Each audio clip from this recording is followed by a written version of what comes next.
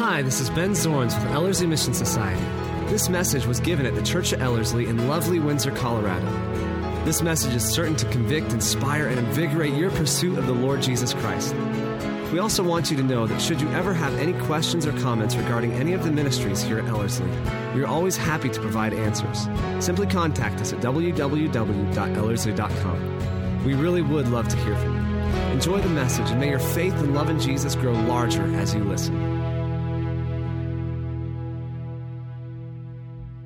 I wanted to dedicate this message to a very, very precious person in my life, and his name is Hudson. Yeah, that's you, buddy. Hudson just got braces on Friday. So, yeah, it's a big deal. So Hudson will know, and any of you that have hung around Ellerslie long enough will understand why I'm dedicating a message called The Summer Spot to Hudson. Because it comes from a Hudson quote. And, I would love for Hudson to grasp what is in this message. It's a great message for the construct of discipleship, to understand how growth works unto full maturity. And this comes from a quote. I think we had students coming over one night at our house, and I went into the backyard, and, there's just kid stuff all over the place. If you have young kids, you know how this works. You clean up, they make a mess. You think you've gotten it all cleaned up, and you go outside, and they slipped outside when you were cleaning up the inside and spread a few things around. So I was back there, and there was this log on the back porch, and it had some blue chalk on it, and so I looked at it and figured that should not belong where it's at, and so I brought it to the side where all the other wood was, and Hudson came out later and said, "Hey, where's my summer spot?" And I go, your summer spot? He goes, "Yeah, it's a log, and it has blue chalk on it." I go, "Oh, yeah, well, I took that around the side of the building. It's your summer spot?" He goes, "Yeah." He goes, "I sit on it and mind my own business."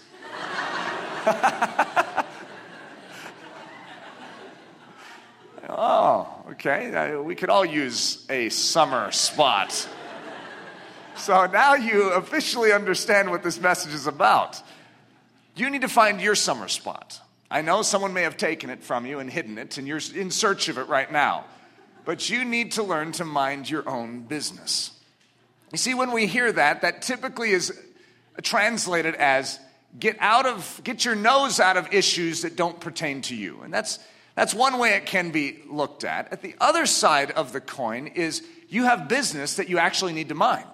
And if you don't mind your business and you don't tend to it well, your business is going to fall apart. You're going to end up going bankrupt in this business. And so as a result, there's two sides to this.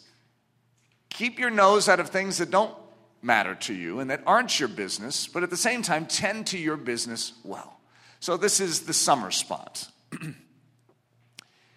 Key word that we're going to unpack, and this is a governmental word. When I used to teach constitutional law, this is absolutely one of the most important concepts to understand law, to understand constitutional government, the republic that's...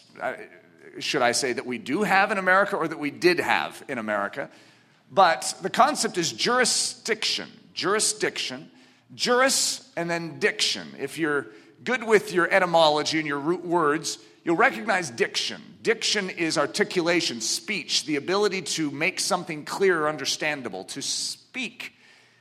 Juris is going to be legal territory. It is a legal matter.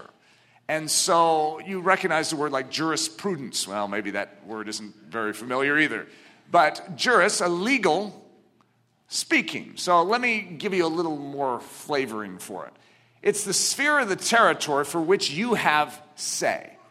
There is an area of your life where you actually have say. You have a responsibility over it. And if someone comes in and tells you what to do in that area, it's like, excuse me, that's my business. It's my business how I think. When someone says, you need to do this in your mind, you need to do this, and you're like, hey, it's my mind. I can do with it what I want. However, all things are under the ruling territory of God. And so as we begin to understand this, there's a principle that God has jurisdiction over all. And yet, he gives us sub-jurisdictions, ruling territories. And so we're going to walk through this because this is a very unique concept that for whatever reason has been lost. When government in a culture is highly understood biblically, jurisdiction is clearly understood. However, when you begin to fall apart intellectually and you begin to fray at the seams governmentally in a culture and the biblical framework for government is removed, jurisdiction is the first violation. In other words, the federal government begins to stick their nose in your living room. Things like that. You see, if you come over to my house and discipline my kids, what could I say? That's not your jurisdiction. And it would make sense. You know that if Hudson started disciplining Kipling, it's not his jurisdiction. You say, hey, I'm a Ludi. Yeah, but it's not your position or your place. You do not have a place to say something in this situation. It's not your sphere for which you have say. You see, it doesn't mean you can't care and you don't desire it to be made right. It's just that you need to know your proper place. You need to know your business and you need to know what belongs to other people. What is Hudson's business? So let's do an analysis on Hudson. The sphere or territory for which Hudson has say. This is a fascinating study. He's 8.5 years old. So when Hudson is 0, he's just born, just pops out of the womb and he's crying, and this is when his neck does not have any stability and you're holding it up and they're handing little Hudson to daddy and daddy is afraid that he's going to break the little guy. That's a scary moment for a dad, especially a first-time daddy. But Hudson is 0, has 0 say. He really has no jurisdictional right or control. He's a baby. He doesn't understand what he wants. He said, well, you need to listen to him, Daddy, because he needs food and he's going to cry and he's going to tell you that. But he has no ability to define the Ludi household. The Ludi household he's coming into. He cannot rule the Ludi household. He must submit, in a sense, to the way the Ludi household runs. Now, I will be sensitive to his cries, but I'm going to train him into this environment to have him recognize, you're not in control here, little one. And it's because I love you that I want you to know that. You see, you are not wise enough, you are not mature enough to run a household. So therefore, you need to come into an environment and learn that you do not have any jurisdiction.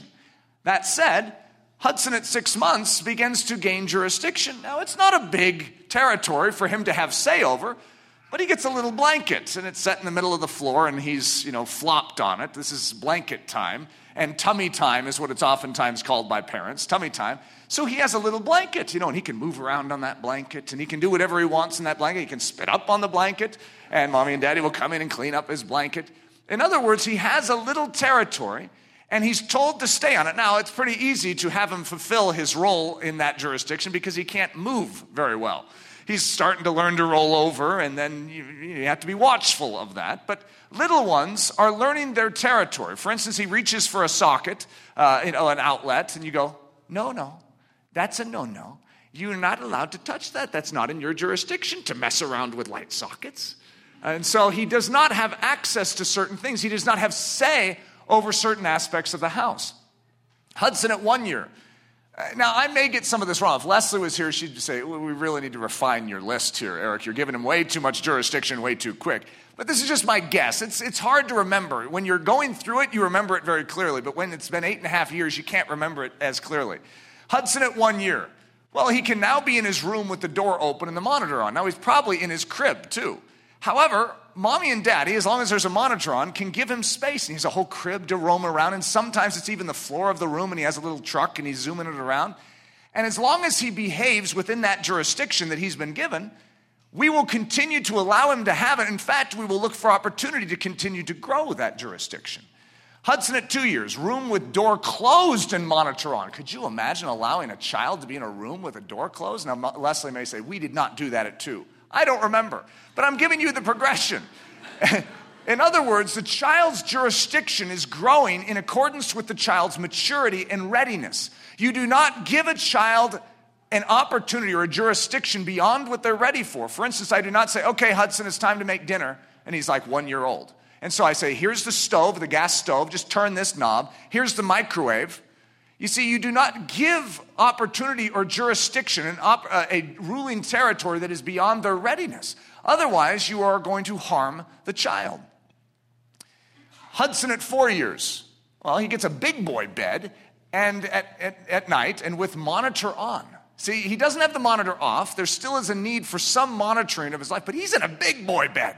You know what that means? He could slip out in the middle of the night and creep around the house. Well, so that's uncomfortable for mommy and daddy to ponder, which means we have to have a show of a certain level of maturity for him to get that big boy bed. Hudson at 6 years, he starts to get daily chores. He's making his own bed. He's brushing his own teeth, and daddy's very conscientious about his teeth, and Hudson knows that. Did you get that tooth in the back? Did you scrub really good in the front? Yes, Daddy. So, all right, I'll let you keep brushing your teeth as long as you keep brushing them well. I'm going to watch you. Every now and then I'll poke my head in and do an audit on his brushing session. It's like, all right, that wasn't bad. He's gaining jurisdiction. Oh, now it's over his teeth. Remember, he started with 0 jurisdiction. Now he has teeth, his own teeth that he can take care of. Hudson at 8 years old. Okay, here's about where we're at. Able to help with the house, with low-level governance over younger children. In other words, he can actually oversee younger children, but typically we're like in the other room. But I might say, Hudson, could you make sure that everything goes smoothly in here? And he takes that job seriously. Able to go outside without supervision. See, when he was younger, you can't just run out because we have a lake behind our house. You can't just run out in our house and do whatever. But now Hudson actually can go out without supervision. He goes down and gets the mail. He has a certain freedom. He has a jurisdictional increase. Low-level access to the computer and supervised access to daddy's power tools. You see, when you have things, it's like I'm actually open to Hudson beginning to work with things as long as there is daddy present now. And what's that going to increase to? I don't even need to supervise him anymore because he's actually begun to show me that he will prove faithful with what he's been entrusted. Hudson at 12 years, and you could say, well, he's only 8.5. I know, we're growing up real quick here. Maybe he's able to watch over other children, able to drive the riding lawnmower. He's been asking about that. You excited about that, buddy? Able to grill hamburgers on the grill. And if Izzy Lozada was going to speak, he'd say, Eric, you don't even know how to do that. I didn't say I can't do it. I'm just saying I'm not good at it, okay? Able to utilize daddy's power tools without supervision? Are you serious, Eric? This guy had 0 jurisdiction when he was first born. You're actually going to allow him to do that? It's called maturity. And of course is the answer. That's what a parent does. A parent is looking to increase jurisdiction because what am I training my child to be? Independent of me. I want him to grow up to be an adult so that he can actually handle his own life without me monitoring him. That's what we do. Hudson at 16 years, able to drive daddy's car, able to handle adult-sized projects with supervision, able to run a business with minor adult supervision. You know, that lawn mowing business or the driveway shoveling business. Yeah, I might check on it and do some audits like, you did good, buddy. That's excellent. In other words, there's minor supervision, but guess what? I think he's old enough to begin to do this. Able to make sizable decisions as long as those decisions are checked off first with daddy and mommy. Now, Hudson's reaching 18 years. He's entering the adult apprenticeship season, able to be transferred from daddy's and mommy's jurisdiction into the direct jurisdiction of the Word of God, able to make decisions on his own, though honoring towards his parents and considering their counsel as sizable and significant. However, if I'm giving him his own jurisdiction, guess what? He could rebel and could just go off and say, I don't want to hear your counsel anymore. That's a possibility. But if he's trained well, he's going to understand he's still a novice. He's still young. And so he's going to say, look, I really appreciate the freedom you're giving me, but I feel vulnerable. I feel young. Could you help me? Could I come to you for counsel? And we say, absolutely. That's what we want. But we want to train you to be responsible for your own life now. And so what we're doing is we're transferring him into adulthood, which means he's coming under his own jurisdiction, but he's not on his own. He's under the Word of God. He's under the supervision of God Almighty. And so this is a challenging thing for every parent. And every parent, it's not just an age, like 18, that means they're ready for it. A parent must measure and understand when they're ready to release them into that maturity. So aware of his youthfulness and therefore quick to seek help from those older and wiser and desirous to never violate the opinion of Scripture on any matter. Hudson at 22. Boy, this guy is really growing up. He's able to move forward with marriage. Whoa! You're going to get married? Oh, wow. Having proven mature in his decision-making as a young adult, he is ready to expand his jurisdiction to include a wife and children. You see, He went on his own and began to have his own jurisdiction. He's learning how to handle his thought life, learning how to handle his life, learning how to handle his laundry. And he is proving faithful. So his governing authorities, whether they be the church or whether it be his parents, that are saying, look, we're here for counsel. We want to give you as much guidance as we can. And he submits to us and he says, do you think I'm ready? I say, I think you are. I think you are ready for marriage. You've proven faithful in what you've been entrusted with little. And so now you can handle more. Hudson at 30 years old, wow, able to carry the weights of spiritual leadership in the church. Having proven mature in both his marriage, the raising of his children, and the handling of the scriptures, he is ready to expand his jurisdiction to include greater responsibilities. Hudson at 40 years, well, guess what? If he proves faithful with the church responsibilities or the spiritual leadership that he has, guess what what happens to it? It begins to expand too. What happens at 60 years? Maybe he's over 10 churches. What happens at 80 years? Maybe he's a father of the faith in his generation and he's a pastor of pastors. You see, this is just how it works. But you don't start with the jurisdiction that an 80-year-old can have at one. You grow up unto it. It increases over time. So I've just given you an overview of where we're headed. This is Hudson's business. This is what he is to mind. Now, he's not 80 years old. He's 8, so he needs to know what his business is now and not try and be an 80-year-old. He's not ready for that yet. However, if he's faithful with the little that he has now as an 8-year-old, he will be over much as an 80-year-old. So let's start talking about something very important in Scripture, judgmentalism. It's a very difficult topic to deal with. And I call it the yuck of judgmentalism because it is a yucky topic. If any of you have ever been called judgmental, it's not a compliment. If anyone ever said, you're judgmental, they weren't paying you honor when they said that. So all of us are afraid of actually ever being judgmental. And so we have this concept of judging in Scripture, and as Christians, it's like we just don't touch that stuff.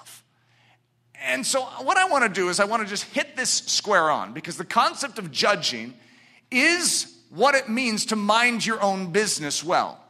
In other words, you have a judging territory. Your territory that you are put in charge of, you are responsible to judge within it. However, when you judge outside of that territory, for instance, Hudson has a judging territory. It's his own thought life, his own heart, his bedroom, his bed, his toys, his Lego collection. He has a judging territory. And how he handles that is very important. But if he starts making judgment outside of that and starts disciplining Kipling, he is violating his judging territory. And as a result, we would say, judge not, Hudson, lest ye be judged. You see, he's going outside of his jurisdiction. So jurisdiction is critical to understand how the Bible lays this out. The yuck of judgmentalism. There's our classic scripture. Judge not that you be not judged, for with what judgment you judge, you shall be judged. Whoa, we don't want to judge. You know who said that? That's Jesus. I would declare to you right now that's canon. That's authoritative. We bend our knee and we say, absolutely, we will not judge that we be not judged. We do not want to violate that. However, every scripture in the Bible still needs to be interpreted in light of its context and in light of its meaning. In other words, it says this, and this is true, but we need to understand its context, and we also need to understand the context of the rest of the Bible. The making of a heavenly judge. Why do you look at the speck in your brother's eye, but do not consider the plank in your own eye? Or how can you say to your brother, let me remove the speck from your eye, and look, a plank is in your own eye? Hypocrite. First remove the plank from your own eye, and then you will see clearly to remove the speck from your brother's eye. Well, there's some of the context that we're dealing with. Judge not, lest you be judged. You're trying to take a speck out of someone else's eye, and you're not dealing with your own eye. You see, you need to mind your own business first, so that you will see clearly to help someone else with their business. You see, most of us start with other people's business and fail to ever mind our own. And as a result, someone really should give a sermon to you that says, mind your own business. Find your summer spot and sit on it. You see, we are outside of our territory where we can see correctly and have any voice to properly address the issues. Krino. So this is our Greek word for the day. To decide with governing authority, to oversee and arbitrate what is truth and what is error, to bring finality of judgment, to determine punishment and sentence based on revealed evidence. That's a pretty strong and stout word there. You know when Jesus says, judge not, lest ye be judged? That's the word, krino. And so most of us are like, oh, krino bad. We don't want krino. However, if you were to study the rest of the New Testament usage of this word, you begin to realize it's not all bad. And so as a result, we need to understand what Jesus is saying in Matthew 7, because just think about this, are we supposed to decide with governing authority in life at all? So imagine in my family, if there was no krino in my family, if there was no judgment in my family, my kids begin to behave contrary to what they're supposed to be doing, and I just say, well, I can't judge. And do you imagine I'm disciplining Hudson and he looks at me and says, hey, before you discipline me, Daddy, and bring judgment on me, bring punishment for what I've done and make a decision, I just want to say to you, Matthew 7, judge not, Daddy, lest you be judged. Whoa. And so I'm about to do some discipline. I'm like, whoa, that's a good point, buddy. I can't make a decision in this home. I can't govern with authority to oversee and arbitrate what is truth and what is error, to bring finality of judgment, to determine punishment and sentence based on revealed evidence. I can't do it. Oh, no. And we have anarchy in the Ludy home. You see, there must be judging. And yet Jesus says, do not judge. Oh, no, we have an issue. Or do we? Let's walk through it. So here's our Matthew 7, 1 through 2 scripture with judging removed and the word krino stuck in it, okay? Krino not, that you be not krinoed. For with what krima, which means the sentence of condemnation, you krino, you shall be krinoed. Isn't that quite the sentence? Grammatical variations of tense and voice. To make this message work, I'm going to have to take some liberties grammatically with the word krino. So we're going to have krino, and then we'll have krinoin, and we'll have krinode and krinos. Just so you know, it's my liberty that I'm taking to the text to make it make sense. If I don't do that, it sounds really funny. Okay, but it's my addition. So here we are. We've just read Matthew 7, verses 1 through 2, and it made it very clear. If any of you thought that Jesus wasn't clear, you weren't reading it. He said, do not judge, lest you be judged. With the same measure you are bringing that judgment, you will be judged. So watch out and don't judge. Okay, I got your point. I'm not about to krino. I'll never do it, God. And then Eric puts the next slide up, which says, strangely it appears in Scripture that we are to judge. I know this seems like a contradiction at first. However, the Bible never contradicts itself. Jesus declared to Israel, I krino. What? Jesus. Oh no, didn't you hear yourself speak in Matthew 7, verses 1 through 2? You can't do that. You can't tell us not to do something, then you go off and do it. Talk about a double standard. I krino, and my judgment is just. Whoa. Jesus said to his apostles that they also shall krino? Oh no. Jesus, we need to go back to Matthew 7, 1 through 2. You said we cannot krino, didn't you? We shouldn't krino. But you're telling the apostles that they shall krino? And it's an also too. In other words, I krino and you will too. What? I don't want to do that. That's bad. Are we sure that it's bad? Jesus said to his apostles that they will sit on thrones krinoing? What a strange behavior to take to heaven. I mean, if it's not fit for this earth, why in the world would we lug it up there? Jesus commands those of Israel to krino with righteous judgment. The apostle James declared that he krinoed. Doesn't it sound like a confession session? It's like everyone's getting up and James says, guys, I just need to get this off my chest. I krinoed too. And everyone's like,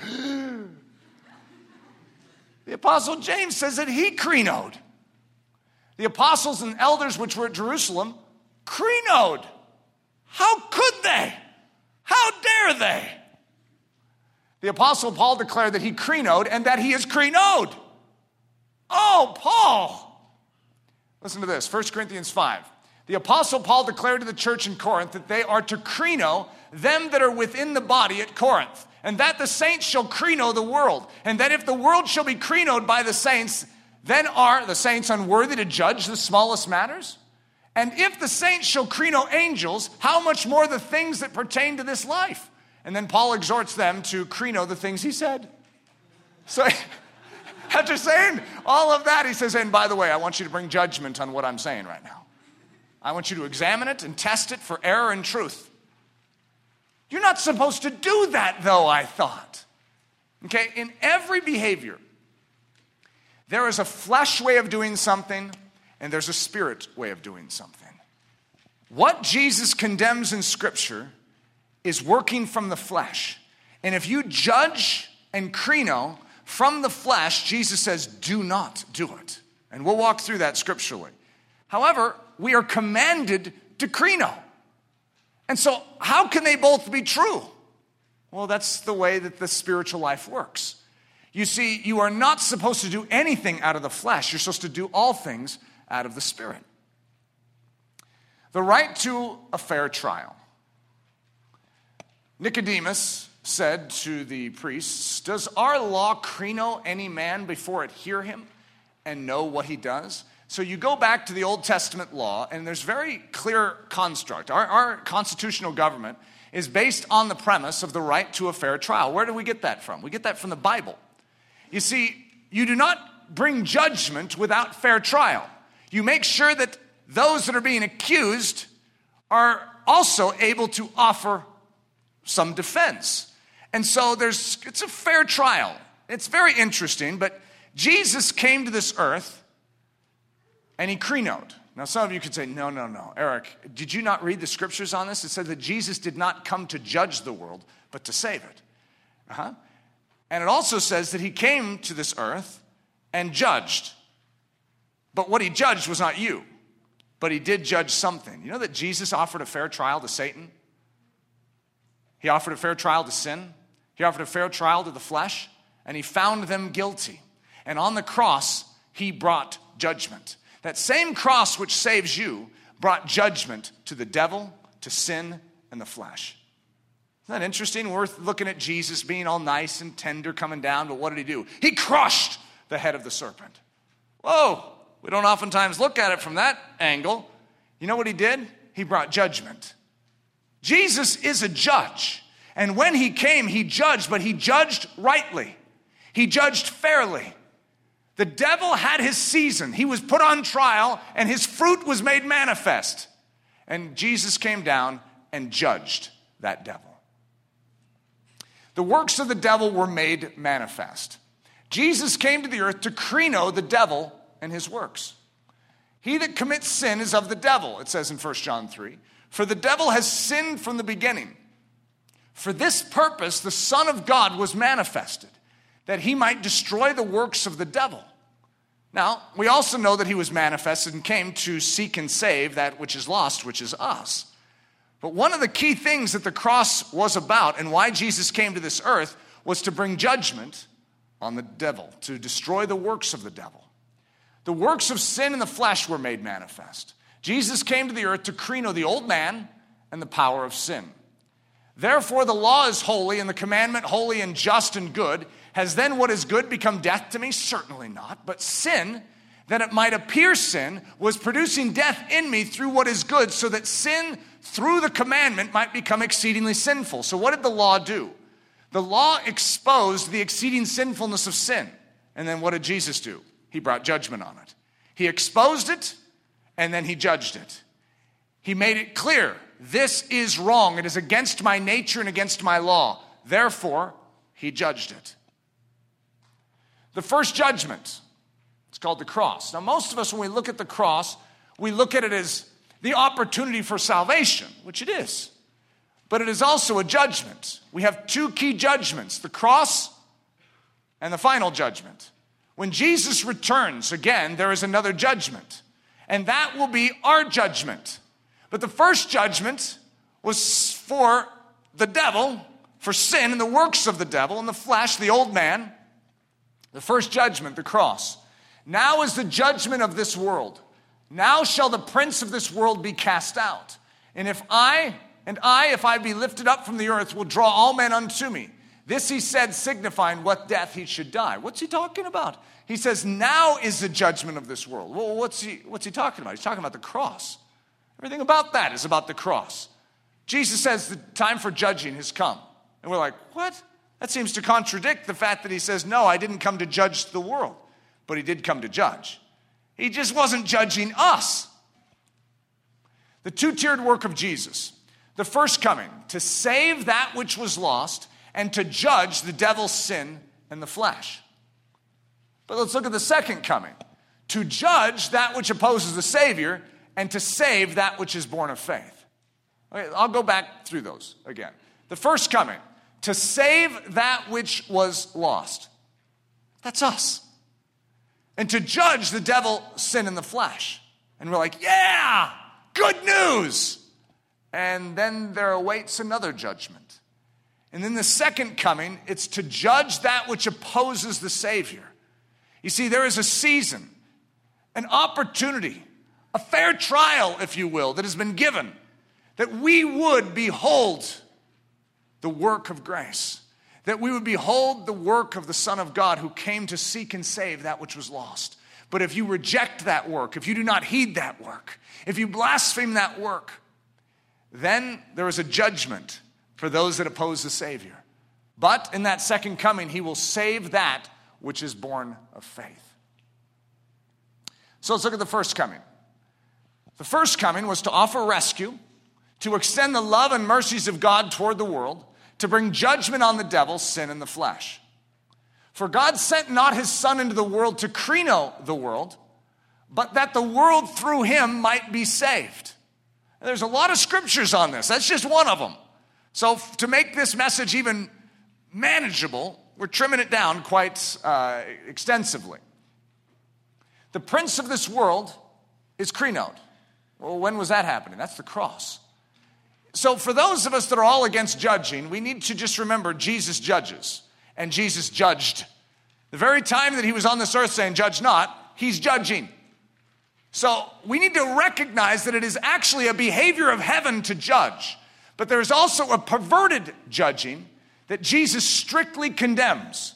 And if you function in that form of judging, you are the antithesis or the antichrist of Jesus' nature. And that form of judging, he is against. So the prince of this world is crinoed. God sending his own Son in the likeness of sinful flesh and for sin, condemned sin in the flesh. Whoa, that's a pretty strong word. You know, that's right after there is therefore now no condemnation to those who are in Christ. We're always like, no condemnation.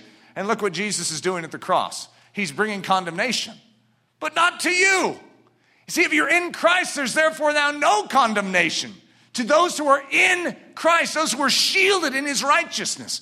But God sending his own Son, this is 2 verses later, in the likeness of sinful flesh and for sin, condemned sin in the flesh. The good news is not that God doesn't judge. It's that he does judge. And he did judge. However, he didn't judge us. He has made a way for us to be rescued. Knowing this, that our old man is crucified with him, the body of sin might be destroyed. Oh, that's a pretty harsh thing for loving, merciful, gentle Jesus. He's destroying the body of sin. He's a good judge. He came down and did what good judges do.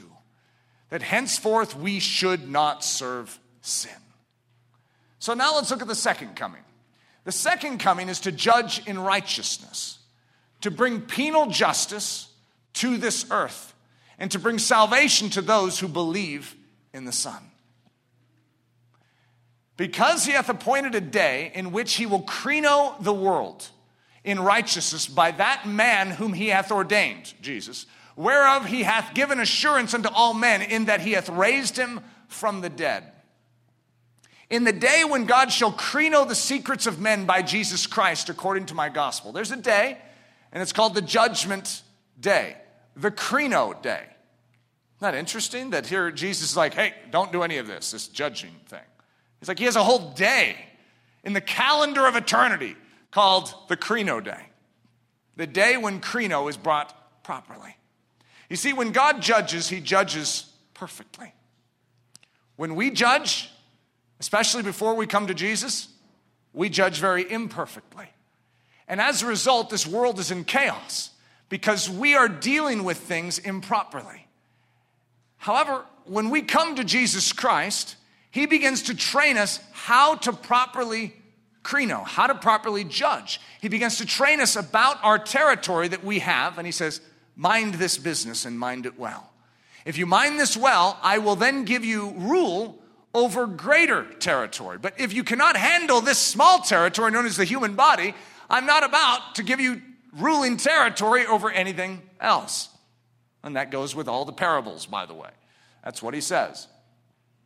So how does this affect us?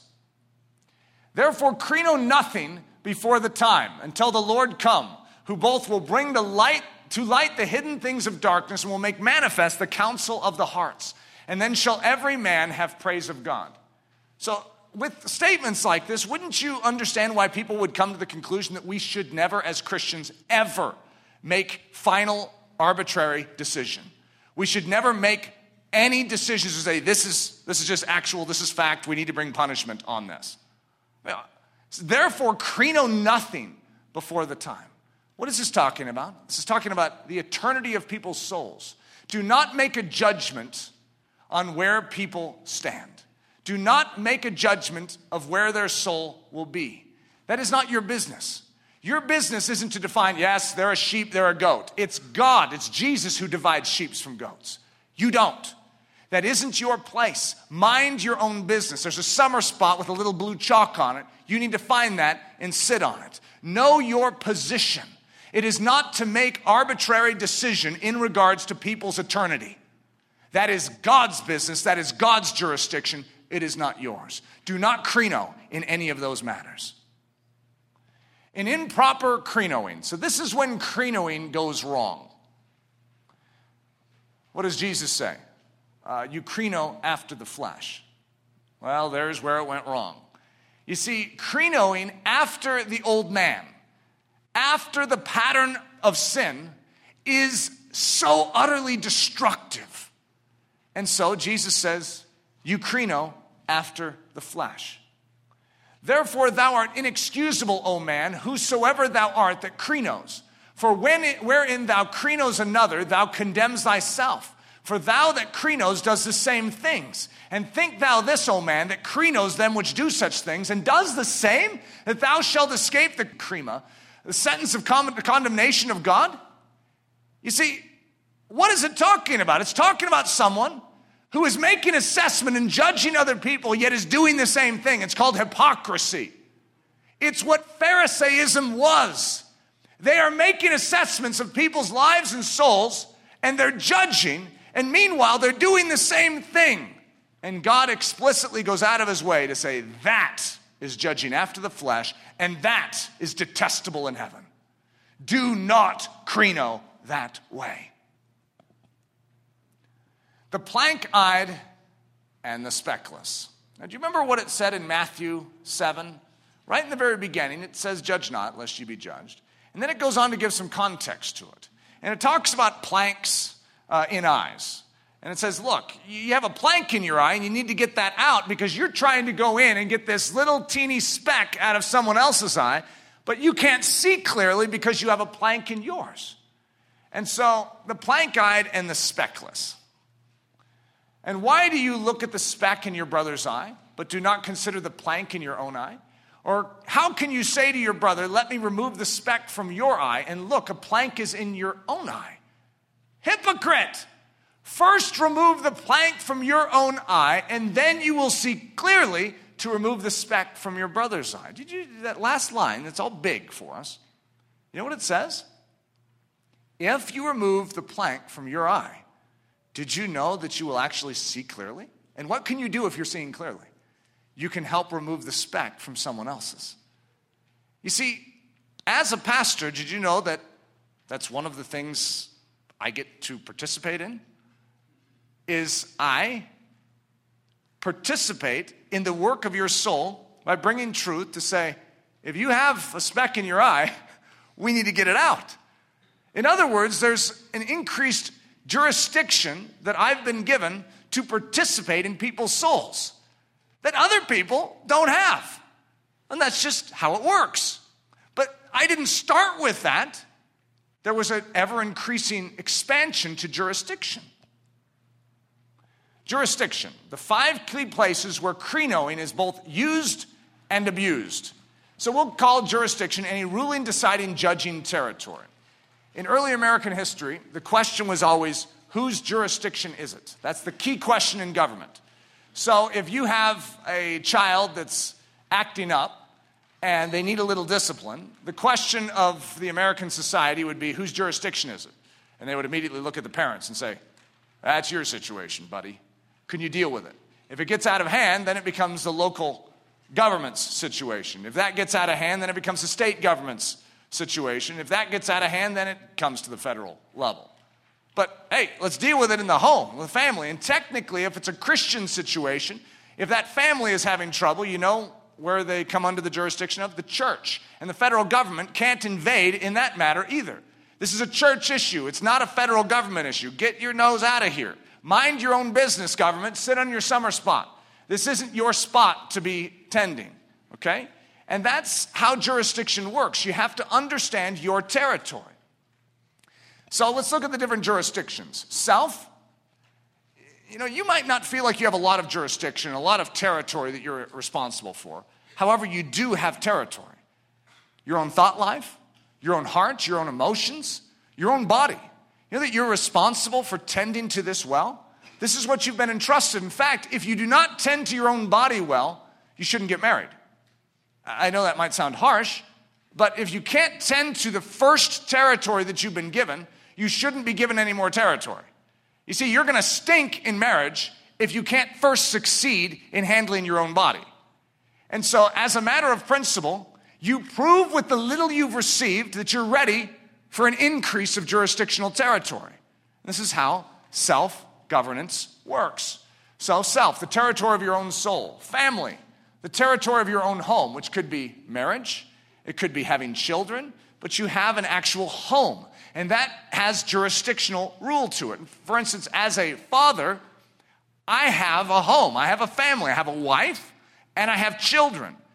And how I prove with that wife and those children defines if I'm even ready for the church. And if I am failing in ruling my own home, then don't put me in charge of the church. That's what the Bible says. How will you know if a man is ready to lead the church? Look at his home. If he can't manage his own home, well, then he's not going to manage the church well. I mean, it's just sort of logic, isn't it? If a man can't govern his own life well, he's not going to govern his marriage and his family well. So let's go back to the first things. Precept upon precept, line upon line. Let's make sure that the man first is governing his own life well. Business, the territory of your own work responsibility. Church, the territory of a flock of believers. Civil government, the territory of earthly governmental rule. And that could be at the local level, a little township.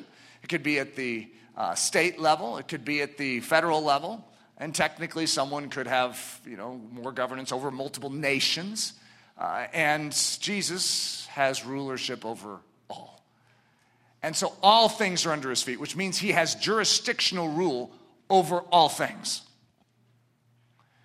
The 5 kinds of krenos. So first it mentions in Scripture the krenos of heaven. A krenos that belongs only to God. This is not your krenos. You do not wield krenos at the judgment day. This is God's krenos, his position. A krenos that belongs only to God, judging matters that we are not able to see and know. You do not understand what God understands. You do not see what God sees, so you're not in a position to make decision on certain matters. One of those key matters is the state of someone's soul. That is not something you understand. You can see fruit and you can make assessments of things. However, you are not understanding the full picture. Number 2, the krenos of earth. An authority bequeathed by men to men for civil business and social order. Nero may not have feared God. He may not have loved God. He may not have respected God. And he harmed and harassed and made miserable the life of many Christian believers in the early century. And yet, God even respects his jurisdiction. You see, there's a jurisdiction of this earth, and there's a man over it, known as Nero. And he has jurisdiction. And how he handles that jurisdiction, he's responsible for. And God will bring judgment on him for it. However, he still has a jurisdiction. A krenos that is established by men, men setting men over men, an allocated earthly authority and defined jurisdiction to judge and decide in other men's matters. God imparted krenos for order on earth. So we have men's order on earth, and God will even say that, respect that. Show honor to it. Pay tribute unto it. However, if it ever forces you, or that krenos on earth ever asks you to violate a higher krenos of Jesus' authority and rule over your life, you will civilly disobey and not submit to it. You're a Christian. There's one King of kings, and that's Jesus. If anyone ever tries to usurp that position, you cannot bend your knee to that. However, there's a God-imparted krenos for order on earth. So in the midst of this chaos known as earth, God establishes his church. And within that church, he actually gives authority. It's called, remember the 12 apostles? He gave them authority. He gave them jurisdiction to rule something known as the church. And the church is still in existence 2,000 years later, and there is krenos, judging territory that is given, jurisdiction that is given to the saints of God to manage and to keep the body of Christ healthy. So God imparted krenos. Well, he gives it to self. In other words, we're responsible to rule ourselves. Marriage, family, and the church. A krenos that brings order and righteousness to the soul, the marriage, the family, the church, and the society in which we live. A krenos that works humbly and authoritatively within its assigned jurisdiction. Number 4, the future krenos of the saints. It's a strange thought to think that we will kreno. We will sit on thrones and kreno. It's like, how does that work? What is that going to look like? I'm not exactly sure that I can describe what eternity is going to be like and how this is all going to play out. It just says it. A krenos that the saints of God are being prepared for and will exert as an extension of God's krenos. Number 5, a false and improper krenos. So this is the bad boy. This is what God is so against. We're going to call it a false and improper krenos, a usurped judgeship. That's not your position, buddy. You should not be bringing judgment in this matter. Do not kreno. Well, what's it talking about? A false and improper kreno. A krenos that presumptuously labors outside its set jurisdiction. It's not on its summer spot. Jurisdictions must be respected. So here we are in 2 Corinthians 10, and Paul is talking. Listen to how he refers to jurisdiction. It's really interesting. We, however, will not boast beyond measure, but within the limits of the sphere. He actually is mentioning the concept. He doesn't use the Greek word. The Greek word jurisdiction doesn't exist. However, he's referring to the concept of jurisdiction. But within the limits of the sphere which God appointed us, or the jurisdiction, he gave us a ruling territory. A sphere or a jurisdiction which especially includes you. He's saying, you guys are in my jurisdiction. For we are not overextending ourselves as though our authority did not extend to you. For it was to you that we came with the gospel of Christ. Isn't that fascinating just to see Paul articulate it and say, look, I have a jurisdiction and you're in it. Therefore, I'm responsible and you should submit to that. So here's a couple or a few illustrations of improper krenoing. A child should not attempt to rule, decide, and bring authoritative decision upon his parents. Not a good idea. You have a little child who's very young and immature. They should not be put in charge of parents. Okay? The modern parenting techniques, by the way, that's what happens, which is why I would encourage you to go back to biblical parenting techniques. A parent should not attempt to rule, decide, and bring authoritative decision on someone else's child. Have you ever been disciplined by someone else other than your parents? When I was growing up, I had this one situation that is so stark in my memory of a Thanksgiving day where this one man was visiting with his family, and I did something that aggravated him, and he basically disciplined me. At my own house, when my parents were somewhere else, this man came into my parents' house and disciplined me. I was so upset over this. But it's hard as a young child to be able to articulate why this is so wrong. But even a child knows how wrong it is. I am not your child is what's screaming outside of me, even though I'm just upset. I was so shocked by it, I didn't even know what to do. And I still remember it to this day. You see, it was a violated jurisdiction. Was the man correct? Probably. Was I being disobedient? Was I behaving poorly? Probably. But he was never entrusted with the jurisdiction to do that. Have you ever noticed that parents can leave their house and entrust a jurisdiction to someone watching their kids? Yeah, you can do that. But it's actually a trust given, typically communicated to the children too. I will put in so-and-so in charge. If you disobey, I'm giving them the right to call me or to do this. In other words, it's a handed-off jurisdiction. And children can respect that. But that was wrong. And we know it. All of us know it. Every kid in here could go, yeah. Even though they might not be able to give this message, they could say, yeah, that is wrong. The civil government shouldn't spank a child for not cleaning his room. It just makes sense, doesn't it? And you could say, but the civil government is big. They have power. They have power for what their jurisdiction is, but they do not have the right, according to our Constitution, to reach into your living room and do something that is under your jurisdiction. It is not their business. The civil government should not dictate to a soul what it should believe. You can't come and take the church's role, and ironically, even the church can't command someone to believe something. What jurisdiction is that? That's the individual soul. The individual soul is appealed to by the Spirit of God, and that individual soul must make a choice. I can't make a choice for you. The civil government cannot force you to believe something. They've tried many times throughout history to do these things, and the church has done this too. Mandated Christianity. Well, that doesn't work. It's not how it functions. The church government should not step in and violate family government. The civil government should not intervene in church discipline or home discipline. A business government should not interfere in the issues of church or government or family. What a strange thing if Apple Computers decides to suddenly invade into your family business. Hey, this isn't your place. What are you doing here? You see, we have spheres of authority.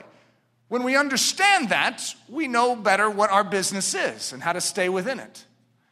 So finding your summer spot, learning to mind your own business. In the issues of souls, we have a very, very small role, but we have a role. And oftentimes, especially in the church, here we are, we're a discipleship training. You guys are being groomed for leadership in this world. You will have jurisdiction. It's going to increase. It's just what's going to happen. But as that increases, you need to always remember your place and to mind your own business. Your business is not what God does in a soul. Your business is to facilitate what God is doing. And so anytime you come to a banquet and there's a high place at the table and a low place at the table, you always choose the low. Always. And you can say, but I'm an important person now. I have paid my dues and I am now respected by the world and the community. It doesn't matter. You still always take the low place. Our job is to remember our place and to make sure we always remember his place. He is the one that changes souls. He is the one that brings the increase. We're planters and waterers. That's what we are. But we're not the ones that actually bring life. Let's remember our role. We are merely servants in this agenda. He is the King of Kings. We are sheep. He's the shepherd. May we not try and pretend that we are the shepherd. We are merely an instrument that God uses, but he will expand our judging territory, and there will be others underneath it, but we must handle those other souls with a great dexterity, a spiritual dexterity, a wisdom that comes from heaven, a gentleness, a grace, a mercy, and a kindness. The secret to minding your own business well, let's first define what our business or our judging territory is.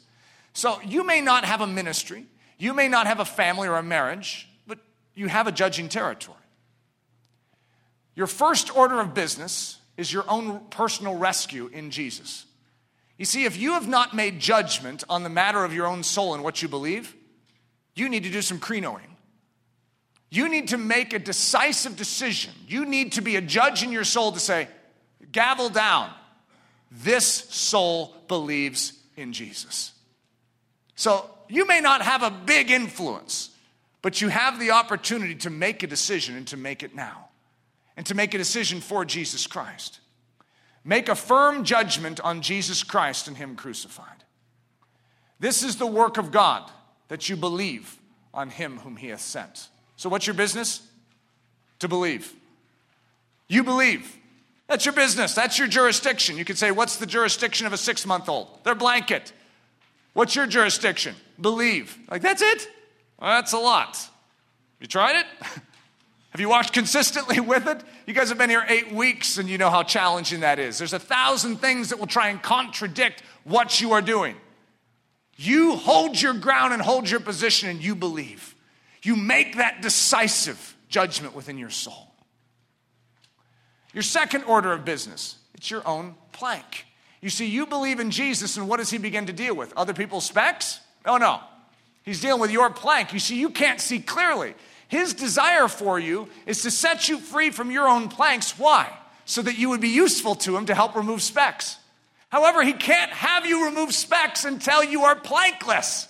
So He needs to deal with your plank. Are you willing to allow Him to do that? So this is a territory that is now increasing within your life. Make a firm judgment on the Word of God and its judgments concerning the devil, sin, and the flesh. God made judgment on the devil, sin, and the flesh. Are you willing to agree in your own soul with those judgments and say they are wrong and I will not allow them in this body? What He did on that cross is sufficient for me. You make a judgment, gavel down in your soul. I believe it was sufficient. I believe in His judgment, that when He judged the devil, He was right in His judgment, that the devil deserved to be judged. I agree with His judgment on sin. I believe that it is wrong and is against His holy nature. And I agree with the fact that I was separated eternally from Him for my sin. My sin is wrong. It is an affront and a rebellion against my God. I agree. Judgment. I am a sinner in need of a Savior. But I believe, gavel down, and I am saved according to the Word of God and the promise given to me. You need to make decisive decision within your soul of what you believe. You want to know what your business is? It's that.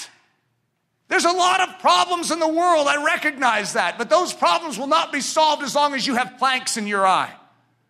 You must see clearly to help remove those specks out of other people's eyes, but to do that you must be plankless. And to be plankless, you need to make a judgment on who Jesus is.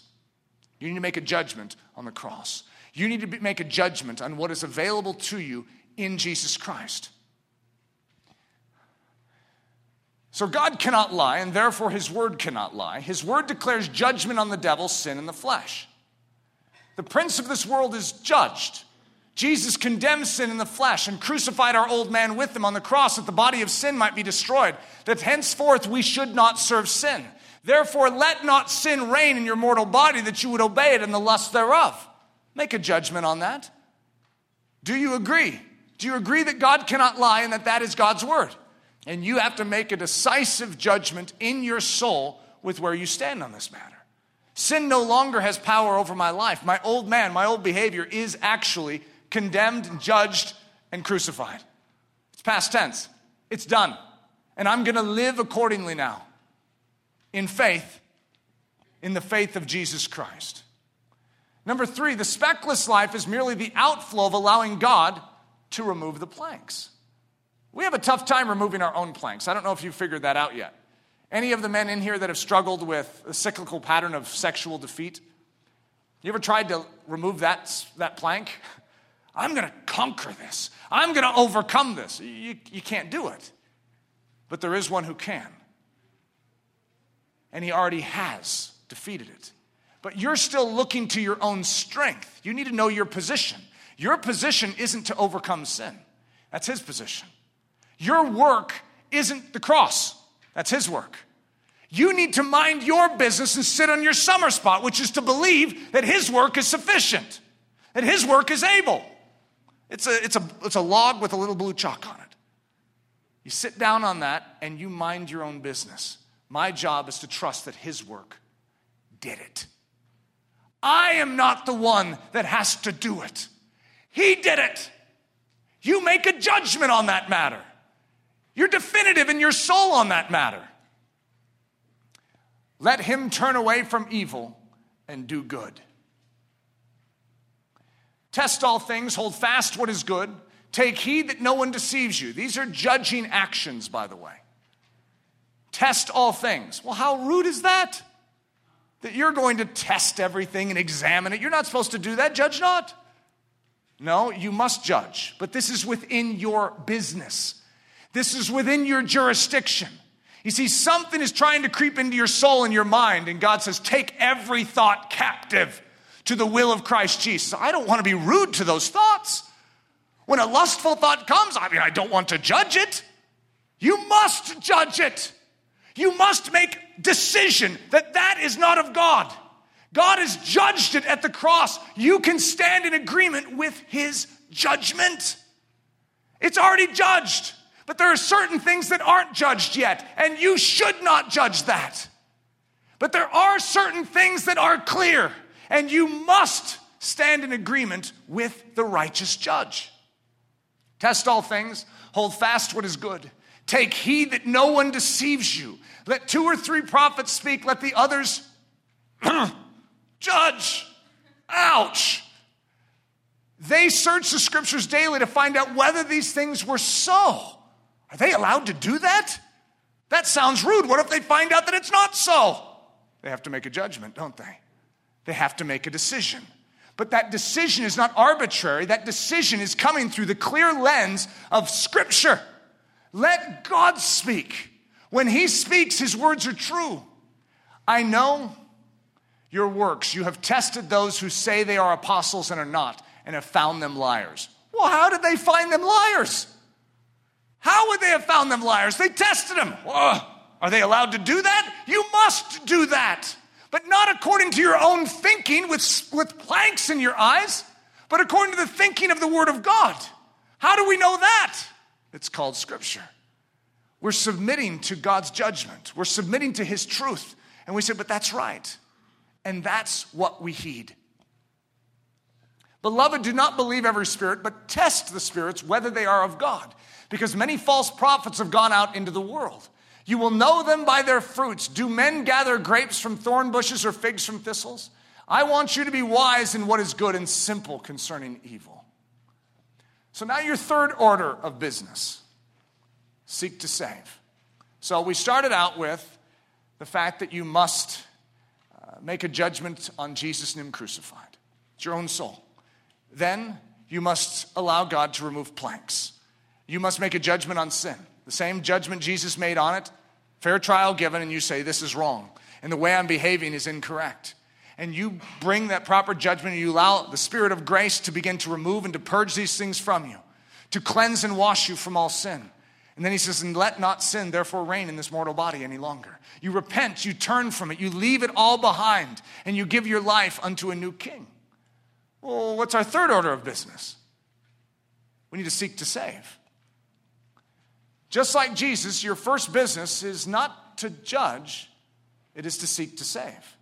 So you now have planks out of your eyes, but with the plankless eye, your job is not to judge, your job is to save. And even if in your saving rescue work, you are given greater judging territory, still your primary job is to seek to save even through your judging. How did Jesus save us? In and through his judging.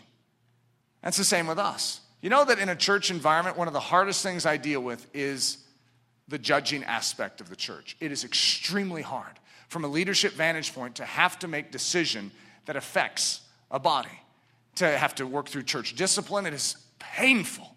It is extremely challenging. And yet, what am I doing when I'm making decision to judge and to remove someone maybe from the body? What am I doing? I'm seeking to save the body. I'm seeking to save it from a cancer, to remove that out. And what am I doing for even that person? It even says in Scripture that by doing it, they might see. They might be awakened. You see, if I turn a blind eye and say, I just won't pay attention to that, you know what I'm doing for the body? I'm allowing a cancer to increase within it. And what am I doing for that soul? I'm turning a blind eye and giving consent to their behavior. There's no conviction. There's no rectifying of what is wrong. You see, we as the body of Christ are responsible when we're given a position of jurisdiction to actually walk faithfully in it according to Scripture. How will you know when to judge? How to recognize your judging terror and how not to judge outside of it. First, let's more closely examine what makes certain kinds of judging so wrong. Two key issues that, if off, make for a disaster in your own soul and the souls of others. Number one, it is not your place to bring decision and to reckon punishment. If you step outside of your jurisdiction, you're that one dad that disciplines Eric Ludy at Thanksgiving. You know that wreaked havoc upon my life? I mean, it disturbed me at such a deep level. And I haven't even thought about it since then, but I probably need to freshly forgive the guy. You know, here I'm bringing it up like, yeah, I can't believe he did that. Well, maybe I need to address that. But in other words, it's bait for a young soul, for resentment, for bitterness. It's shock to a soul. It actually causes harm when you judge improperly. You know that when a child is properly disciplined, they're happier? When they're properly disciplined, it might not be fun, but it frees their soul because it cleanses their conscience. And for a young child, that's the means of removing guilt. They don't understand yet fully the blood of Jesus. And so the way in which you're able to help their soul is through proper discipline. It actually, they're happy and jumping around if you are bringing proper discipline. If you bring improper discipline, it does the opposite. It's a form of torment and torture to a soul. Number two, if that judgment or that jurisdictional territory of control is born of the flesh and not of the spirit of love, and therefore it's an evil form of judgment. If you are born of the flesh in your judging, you are wreaking havoc upon your own soul and upon the souls of others, even if you have the position. You know how many pastors have abused their position? And they have brought improper fleshly judging. They have the quote-unquote position, but they're not wielding it in accordance with the Spirit. You know how many fathers have misused their judging territory and have abused their children? You know how many husbands have abused their position with their wife and have brought terrible harm upon their wife? They have misused their judging territory. And if you do that, I tell you what, I think the penalty is pretty stout. It's as if a teacher is mishandling their students. They have been given a position, and if they mishandle that, it's better that a millstone was tied around their neck and they were thrown into the depths of the sea, is it?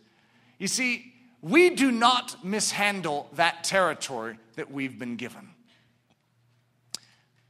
Recognizing the flesh and judging. So for those of you who are saying, well, I don't want to judge him properly, how do I know? Well, let's go through this. We're going to go through 7 common fleshly operations behind improper judging.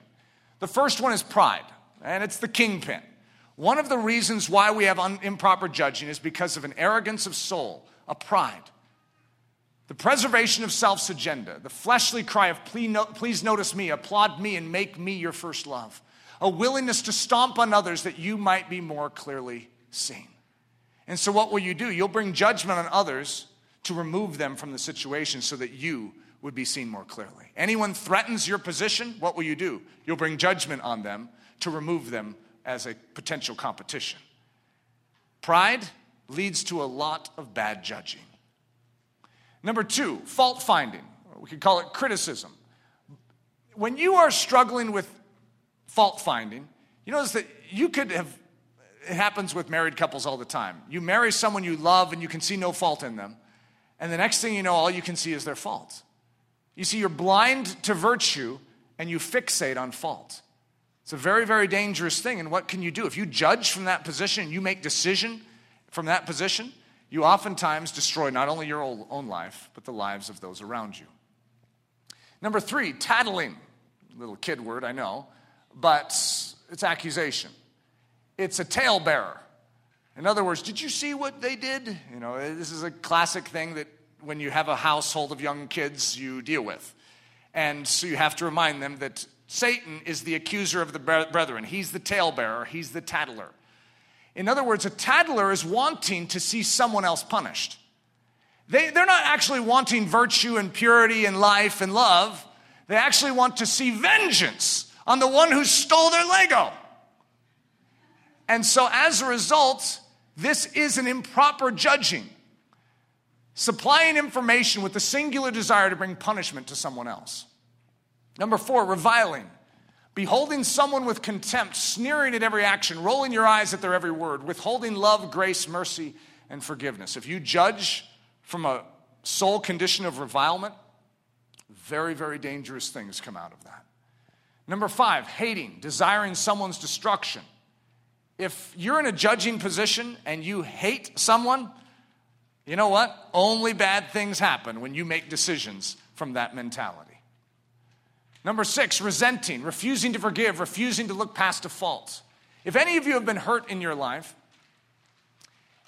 you know that one deadness of soul that can enter in when someone is dealing in your life. And in my position, imagine that there was a resentment or something that happened and I make a decision that would actually harm them in, say, a departure from Ellerslie. Well, that is extremely dangerous.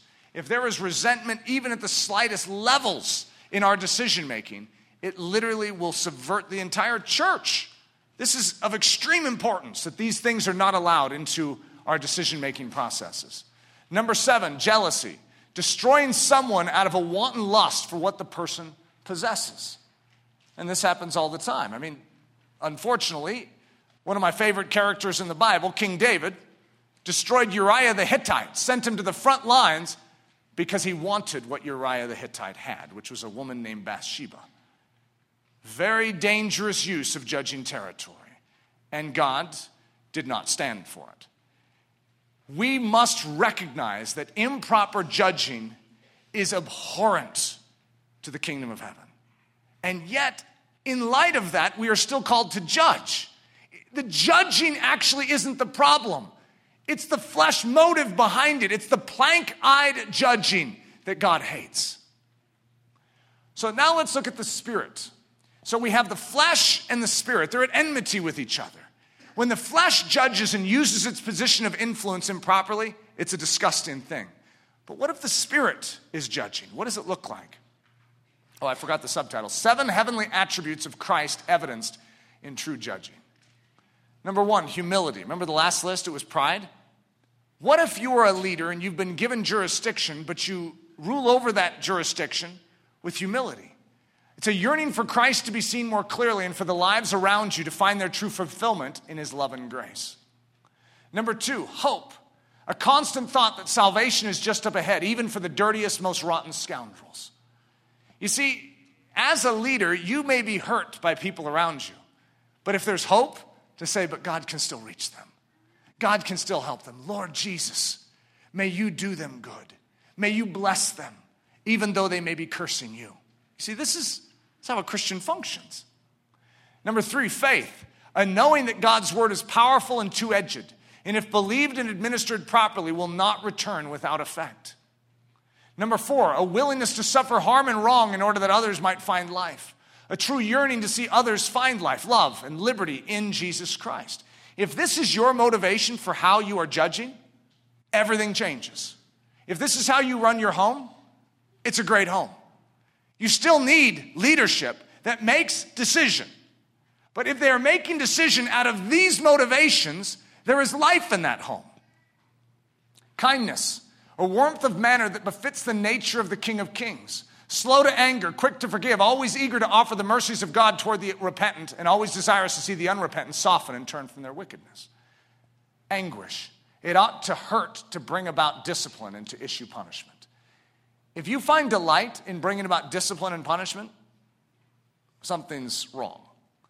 You see, it ought to be anguish in your soul to walk through the process because you truly love them and you want to see them set free from that which is hindering their life.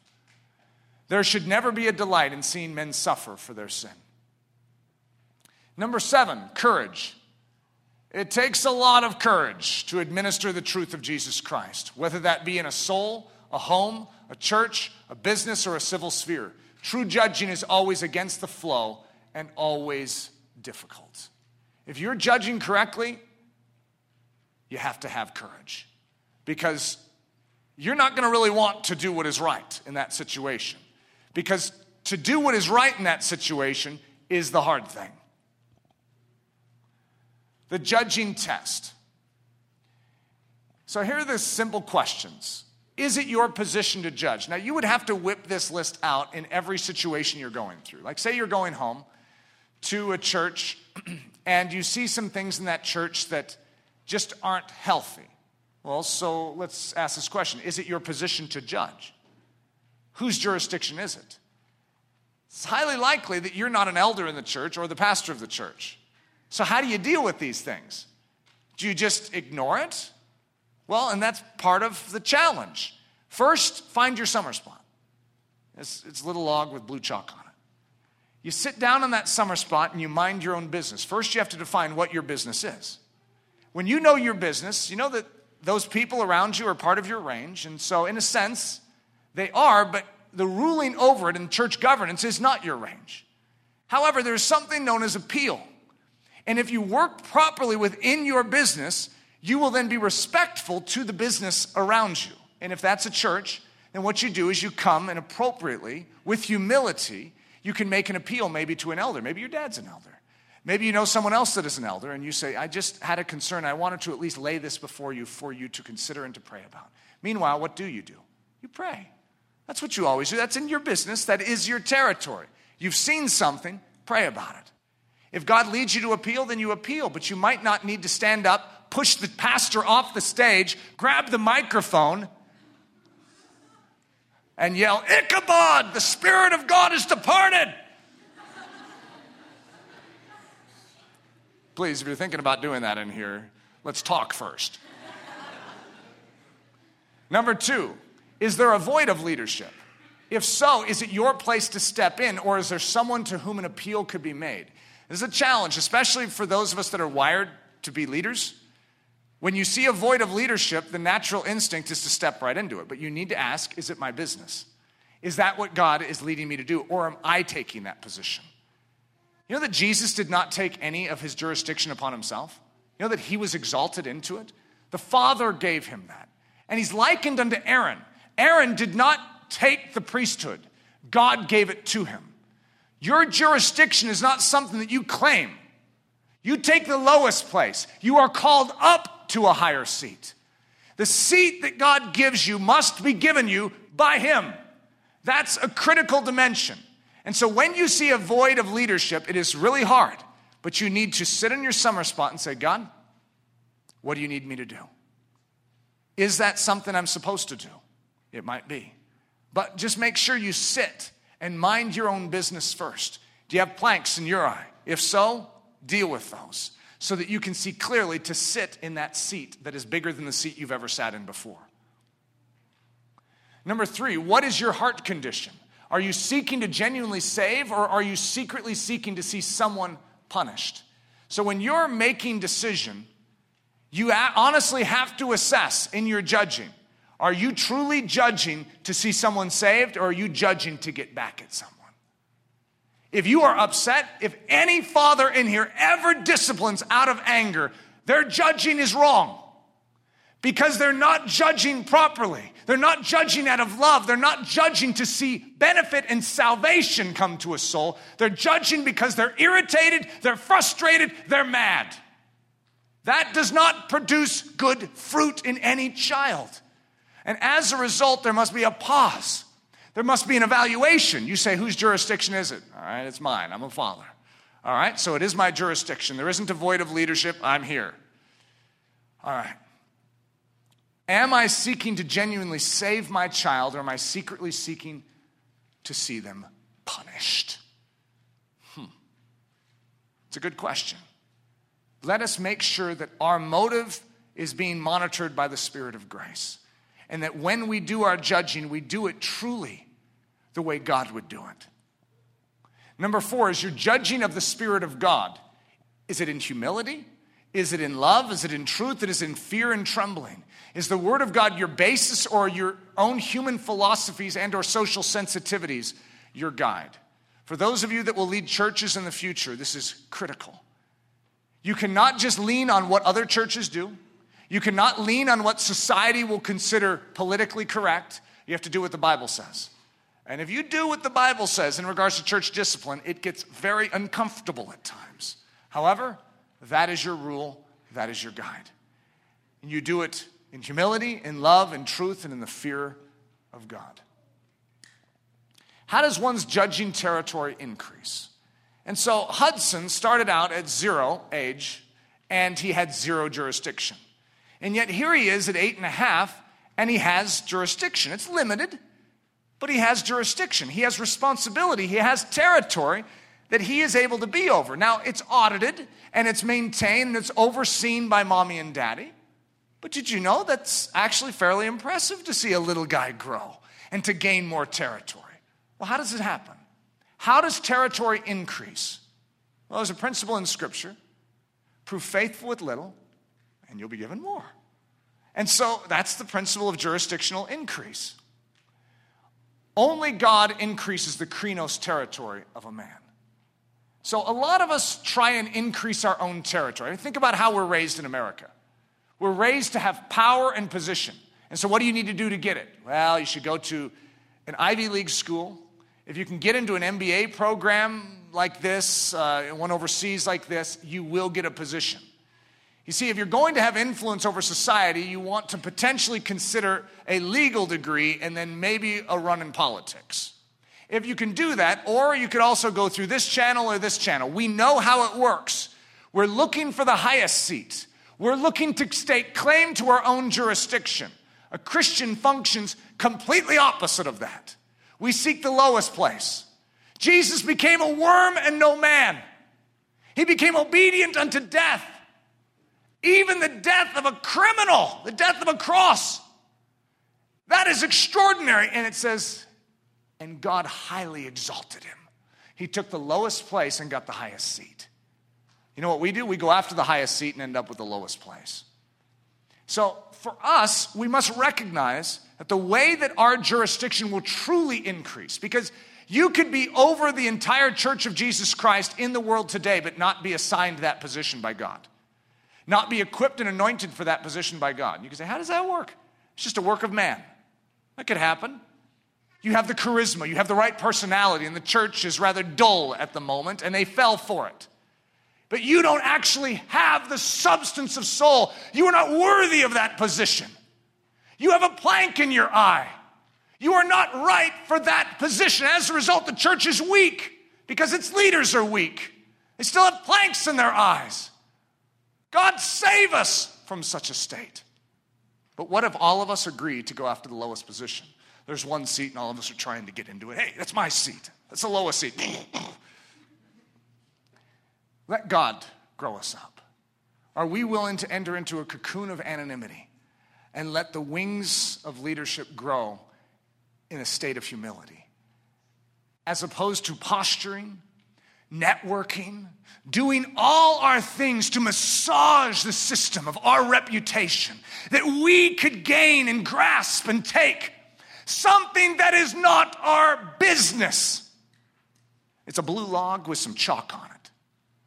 We need to sit in it and mind our own business, which is to be small, to be sheep, to be devoted, to believe that he is able.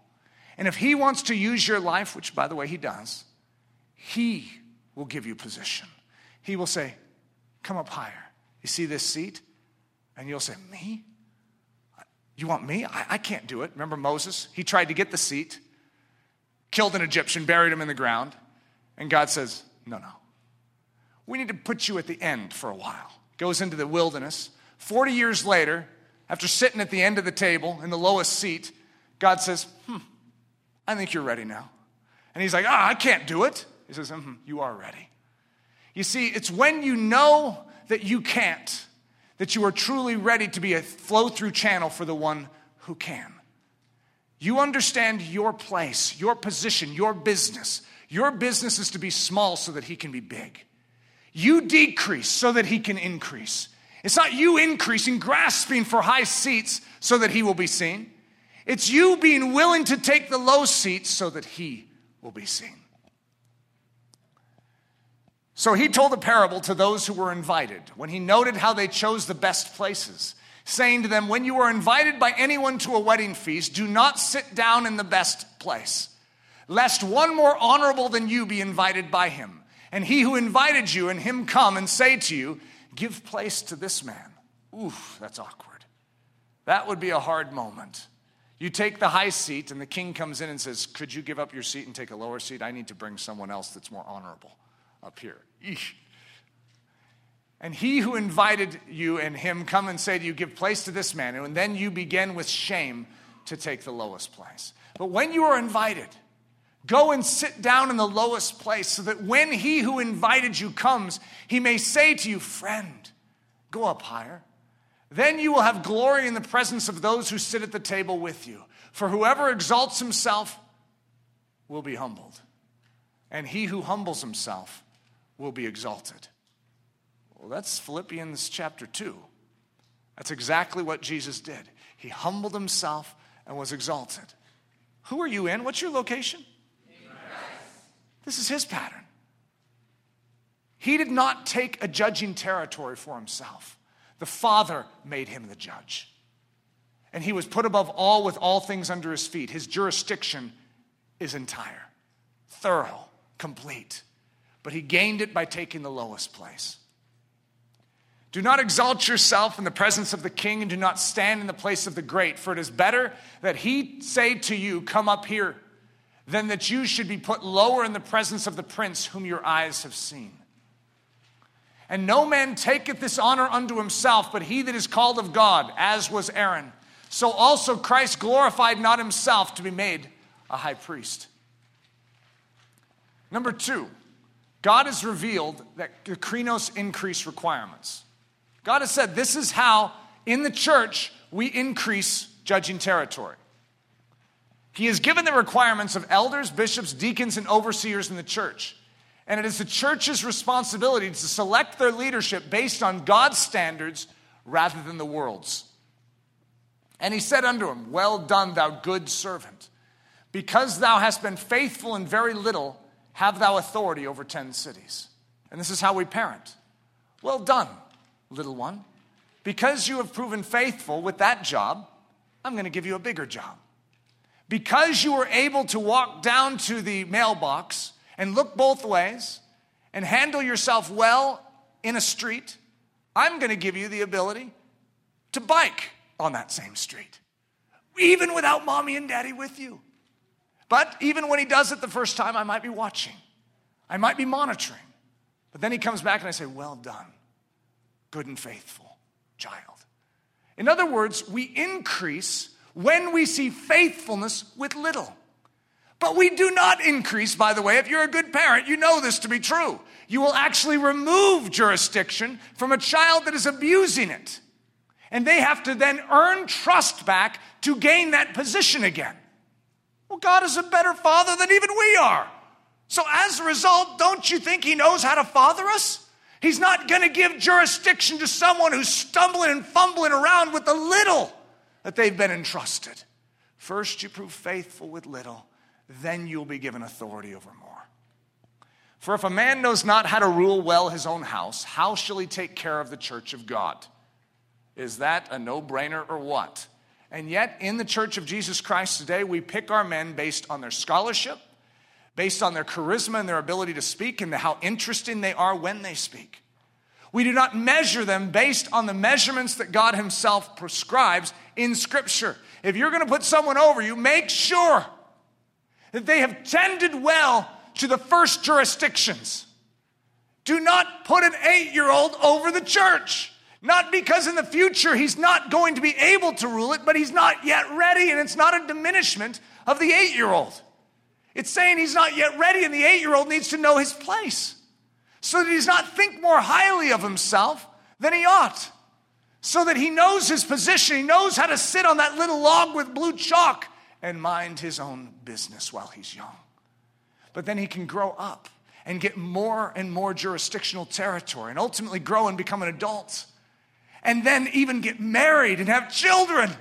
And then be entrusted with the care of the flock of Christ. But he will do it with a holy reverence and the fear of God. To say, and I must handle this well. Because if you handle it wrong, you lose it. We've been given a trust. And right now your jurisdiction may be small. Some of you in here, your jurisdiction may be quite large. In fact, uncomfortably large for you. And yet, God will give you the grace today to begin to judge rightly within that territory. First, he must judge his own soul and body well, according to the pattern of Scripture. Then he is fit to judge more, marriage and family. So when is a man or a woman ready to be married? Well, if you ask me, I'd say, well, how are you judging your own life? How are you handling your thought life? How are you handling the disciplines of your day? Are you controlled by the flesh during the day? Are the self-sins still ruling in your body? If so, you need a season of allowing Jesus Christ to be the king, to rule your body well. You need to come under his jurisdiction, and you need to allow him to remove planks from your eyes so that you can see clearly for this next stage of marriage and family. But if a man is or a woman is showing faithfulness in that first jurisdiction, absolutely. They could be young. An 18-year-old is not too young if they are showing that maturity. However, there are 40-year-olds that are still not mature enough for that step. But it has to do with how they are handling that first jurisdiction. Second, he must judge his own marriage and family well according to the pattern of Scripture. Then he is fit to judge more, the church and civil government. You know that I would say the same thing about civil government. I wouldn't want someone over our government if they can't handle their own family well. Why would I expect them to run the government well? Isn't that an interesting question? It's a fairly good test. Third, he must judge his own flock well according to the pattern of Scripture. Then he is fit to judge more, carry the governance of a greater responsibility within the body of Christ. Not just one church, but he might be entrusted with 2 churches, 3 churches, 10 churches, 100 churches. The great twist. Okay, here's how we finish. This is a great twist for the very end. We said, mind your own business. We are called to mind other people's business. What? You know that it's actually a commission of Scripture? That we are called to mind other people's business? Well, let's read it. Philippians 2. Let nothing be done through strife or vainglory, but in lowliness of mind let each esteem others better than themselves. Look not every man on his own things, on his own business, but every man also on the things of others. Let this mind be in you, which was also in Christ Jesus. However, do you understand what that means with lowliness of mind? In other words, it's not just, well, what about me? I need to be cared for. It's no, how can I help? How can I be of servants? When Jesus' mind was on us, he wasn't judging. He was saving. He was saying they need help. God, take of my strength and give it to them. That's what it means. So when you are minding someone else's business in the proper way, you are not judging them and crossing over your jurisdiction into theirs and sticking your nose in their matters. What you're doing is saying, God, I have a burden for them. I want to see them succeed. I want to see them strong. Use me to serve them. Let this mind be in you, which was also in Christ Jesus, who being in the form of God, thought it not robbery to be equal with God, but made himself of no reputation and took upon him the form of a servant. And he was made in the likeness of men, and being found in a fashion as a man, he humbled himself and became obedient unto death, even the death of the cross. Wherefore God also hath highly exalted him, and given him a name which is above every name, that at the name of Jesus every knee should bow, of things in heaven and things in earth and things under the earth, and that every tongue should confess that Jesus Christ is Lord, to the glory of God the Father. It's a little log with blue chalk on it. Each of us needs to sit in our summer spot. I figured this is a great time to give it because it's summer. If it was fall, it could be our fall spot. But we need to sit in our summer spot and mind our own business. Some of us are too quickly looking into the business of others, looking into the business of a church or a business or the politics around us. And we are bringing judgment, assessment, critique, criticism, accusation, tattling, revilement, hatred. We're a mess. Meanwhile, we have planks in our own eyes. The very thing we're accusing them of doing, we're doing. It's a little log with blue chalk on it. We sit down in our summer spot. Let's mind our own business.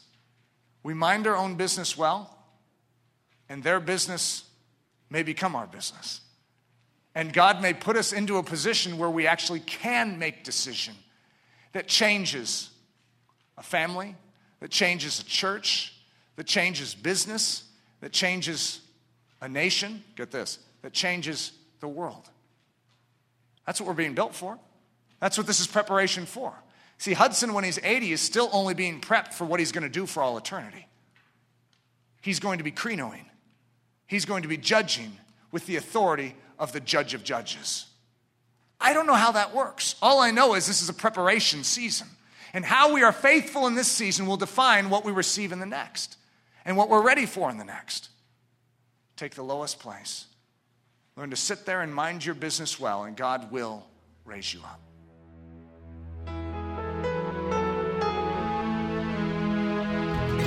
Thank you so much for listening to this message by Pastor Eric Ludy, pastor at the Church at Ellerslie in Windsor, Colorado.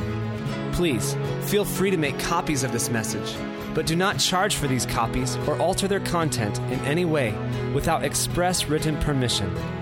If you have any questions, comments, or just need more information about Ellerslie, please visit our website at www.ellerslie.com. Again, that website is www.ellerslie.com. For Ellerslie Mission Society, this is Ben Zorns, cheering you on as Christ cultivates His set-apart life within you.